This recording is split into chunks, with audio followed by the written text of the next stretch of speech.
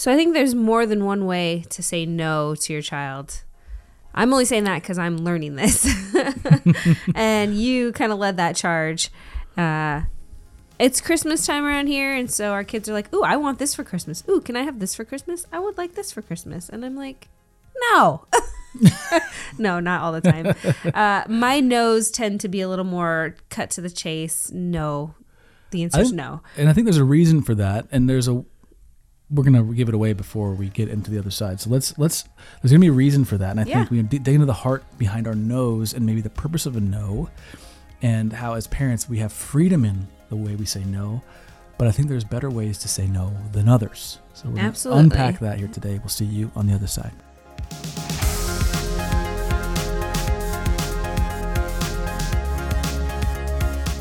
Our oldest daughter, so she had a tragedy happen. Okay, we had 2 barn cats we got from Selena's great uncle down in Oregon State, and one of them disappeared, probably coyote dinner, or she got lost.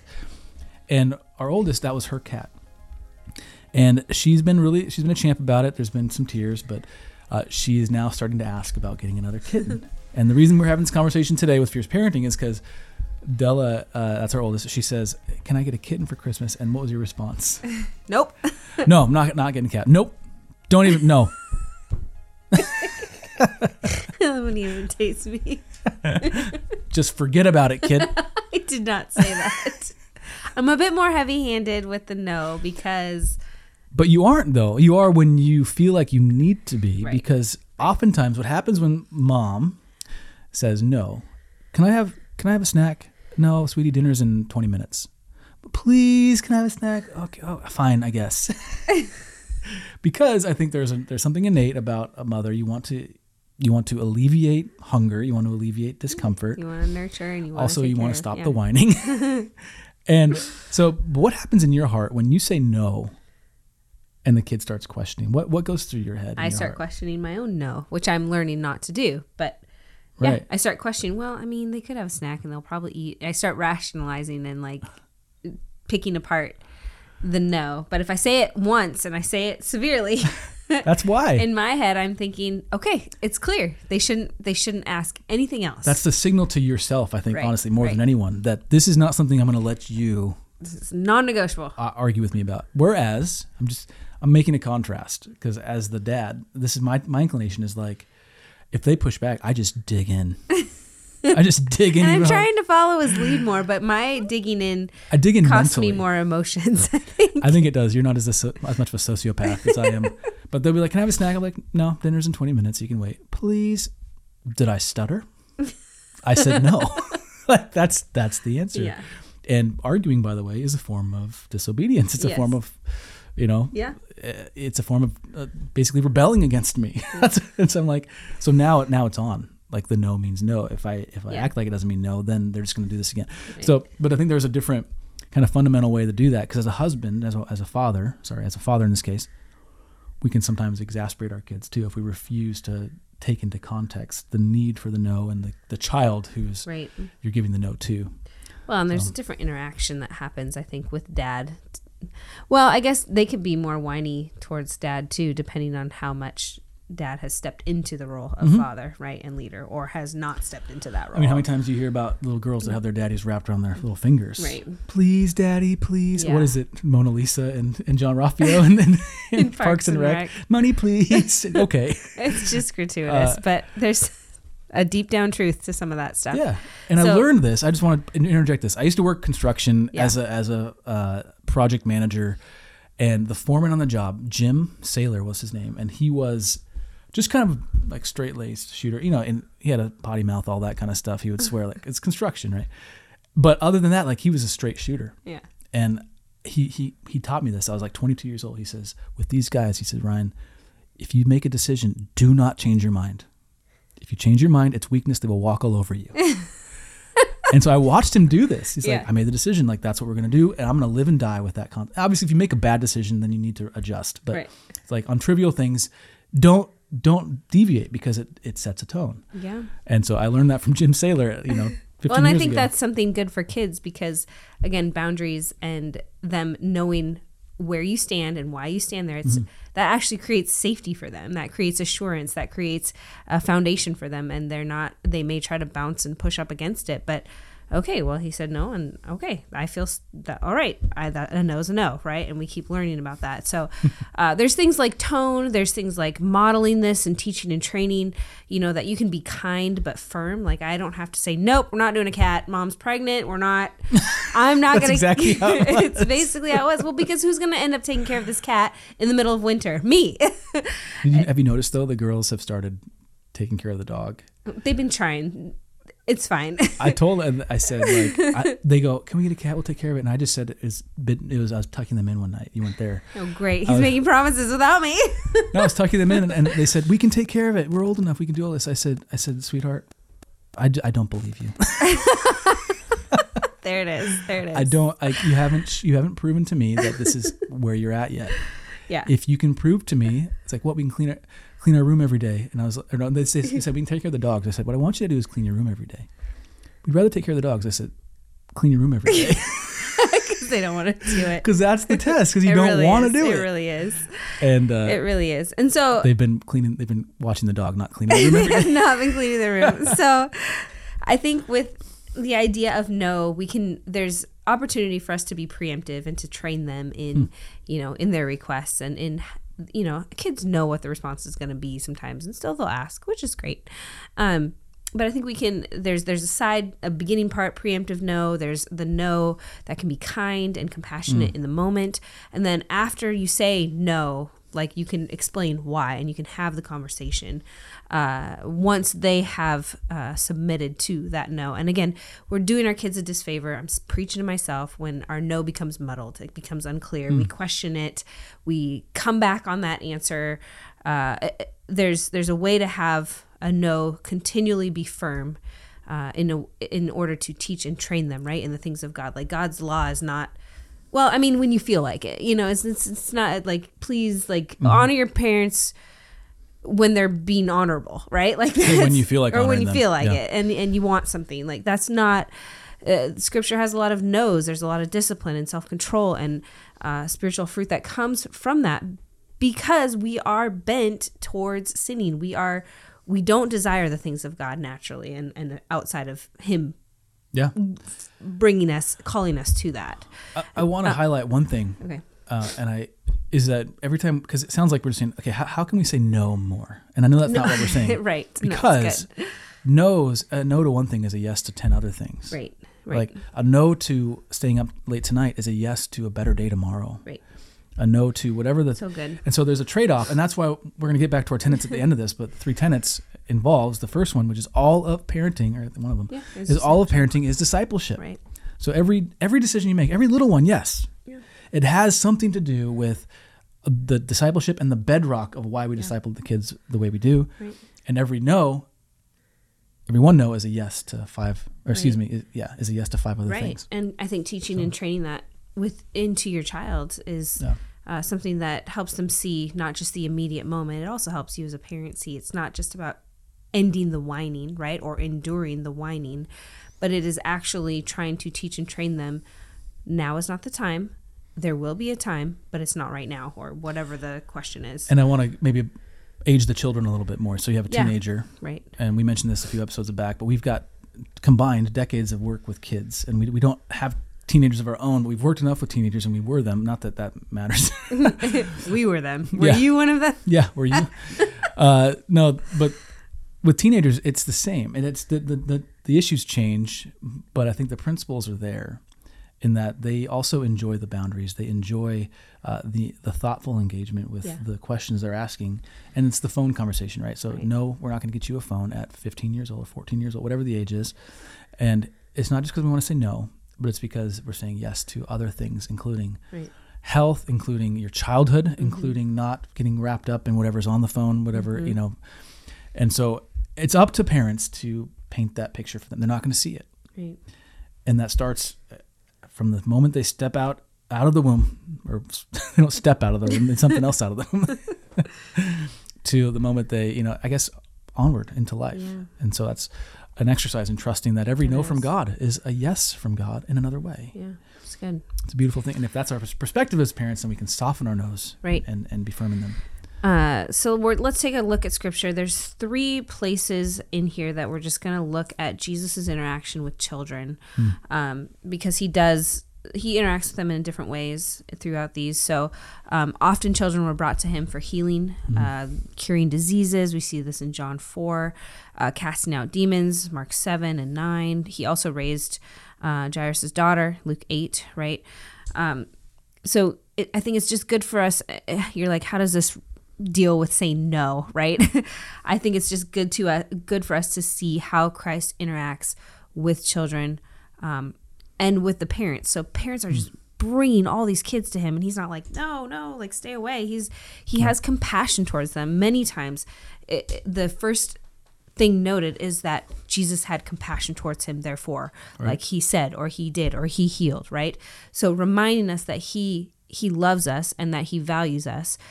These instances, again, we see more of who Christ is, how he loves and how he values children and life.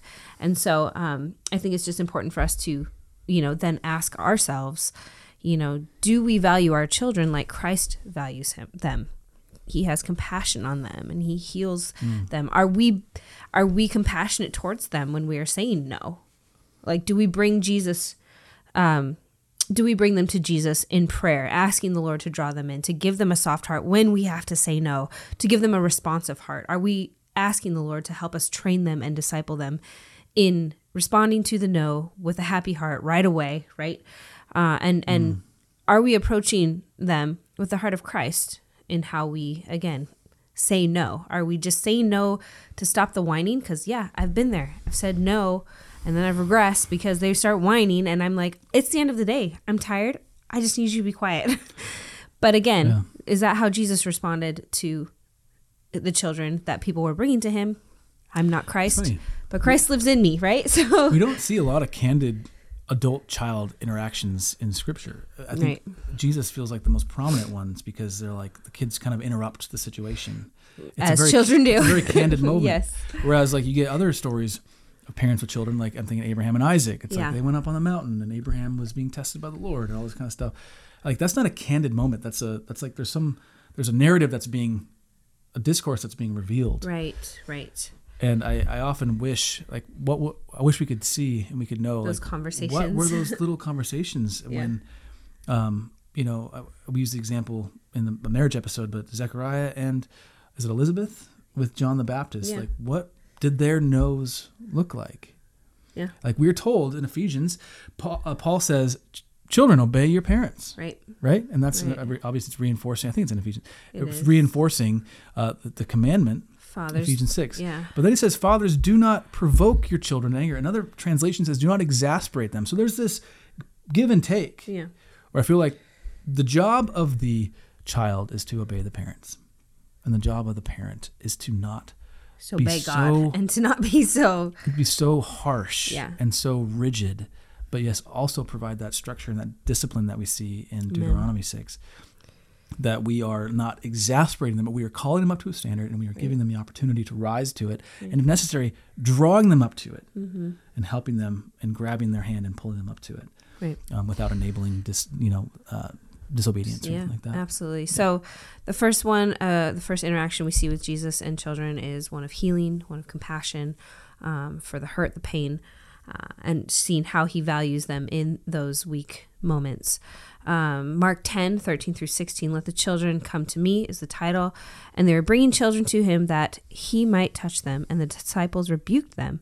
But when Jesus saw it, he was indignant and said to them, let the children come to me. Do not hinder them, for to such belongs the kingdom of God.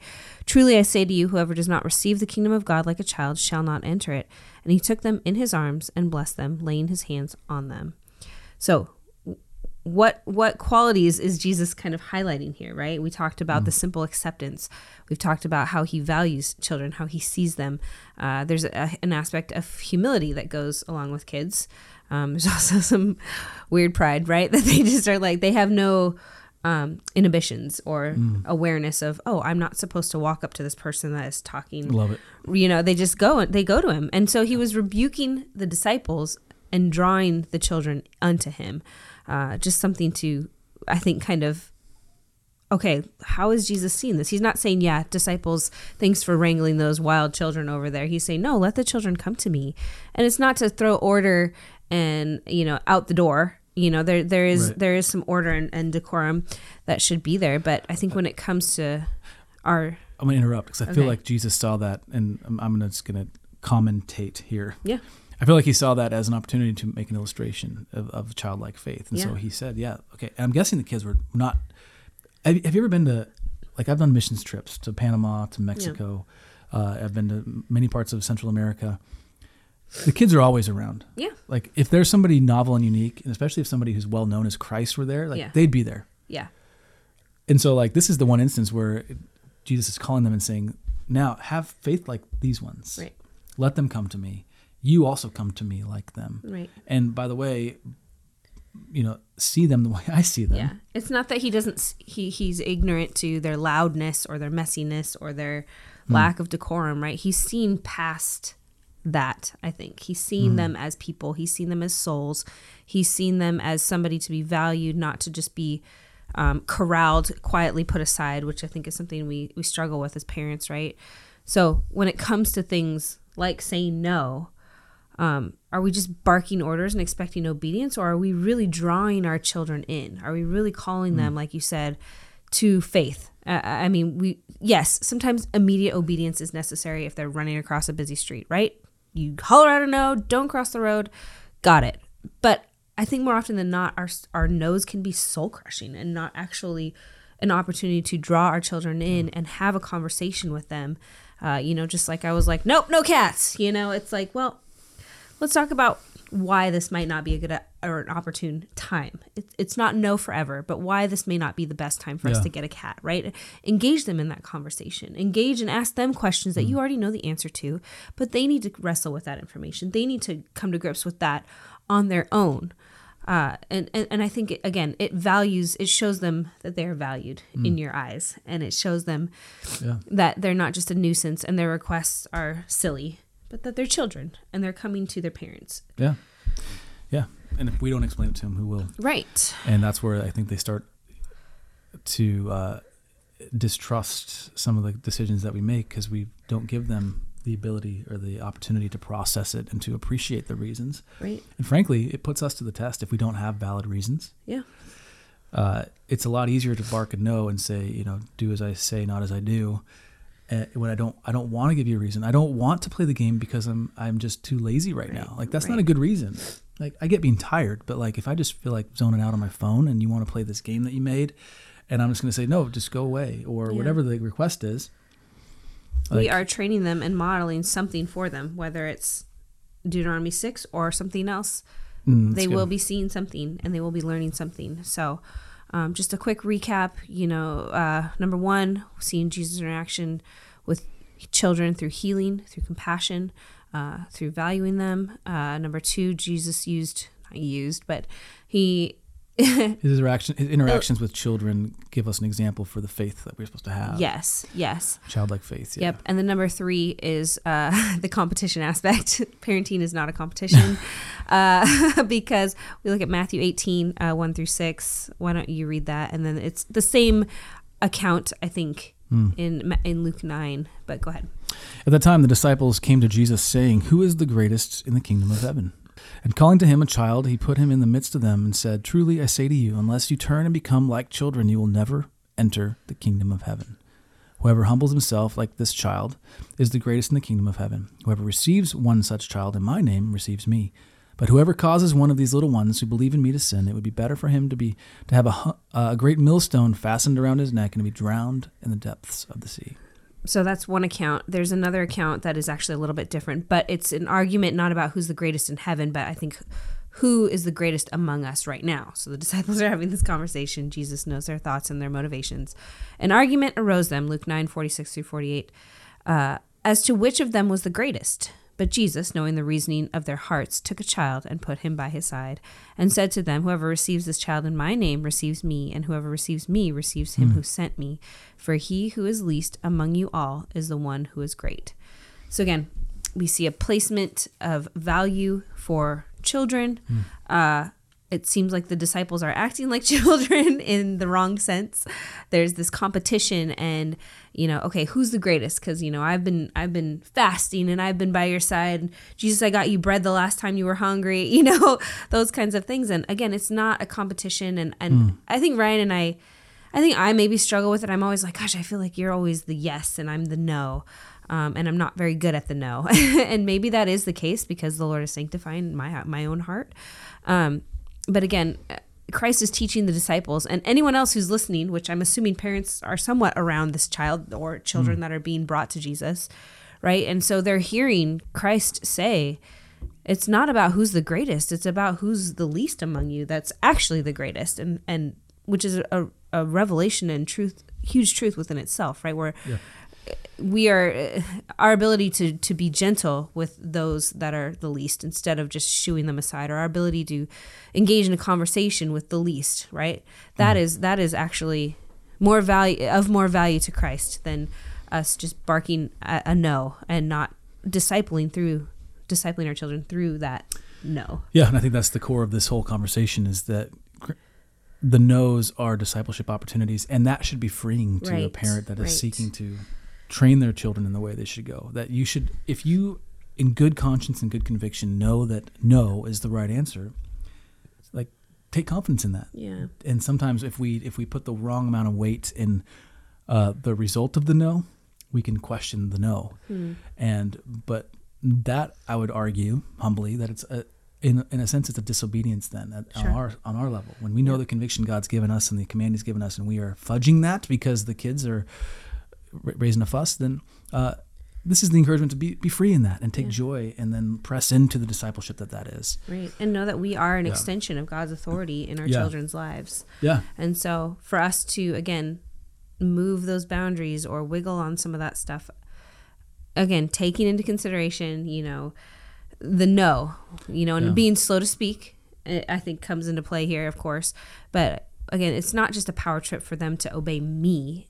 It's I want them to understand that I am the authority, and it is not your right to question me. It is your right to just be the child.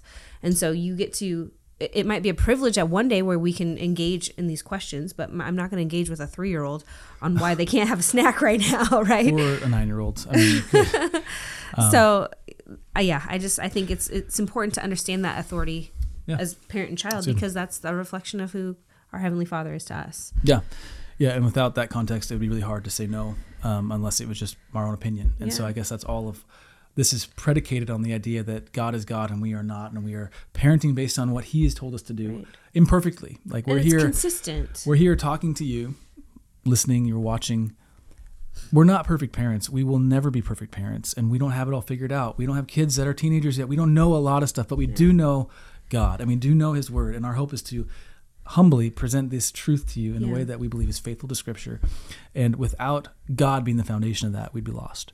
So if you're looking for life, if you're looking for meaning, we contend with all of our hearts, with all of our souls, that meaning is only found in the person and work of Jesus Christ, who He is, what He accomplished. If you don't know what that means, we want to invite you to this website. Go to thenewsisgood.com. It'll tell you what it means that Jesus died for you.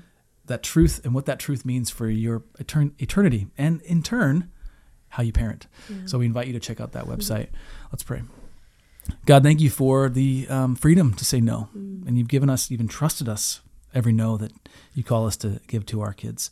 I pray that you help us to say no wisely, confidently, gently, lovingly, with discipleship in our hearts and our minds. I pray for the parents, whether they have babies at home or they have teenagers that are almost out the door, that you would encourage them, equip them, and use them in the formation of their children's souls, all for your glory, for their good. Thank you, Lord. Help us. We love you. In Jesus' name, amen. Amen. If you're still with us, thank you. If you want to partner with us, go to fierceparenting.com/partner. You patrons are the reason we're able to continue this. Yes, thank you. Of course, reason that God has ordained. God is ultimately the reason. We trust Him, and we thank you. We trust that if He's leading you, that you would obey Him in that.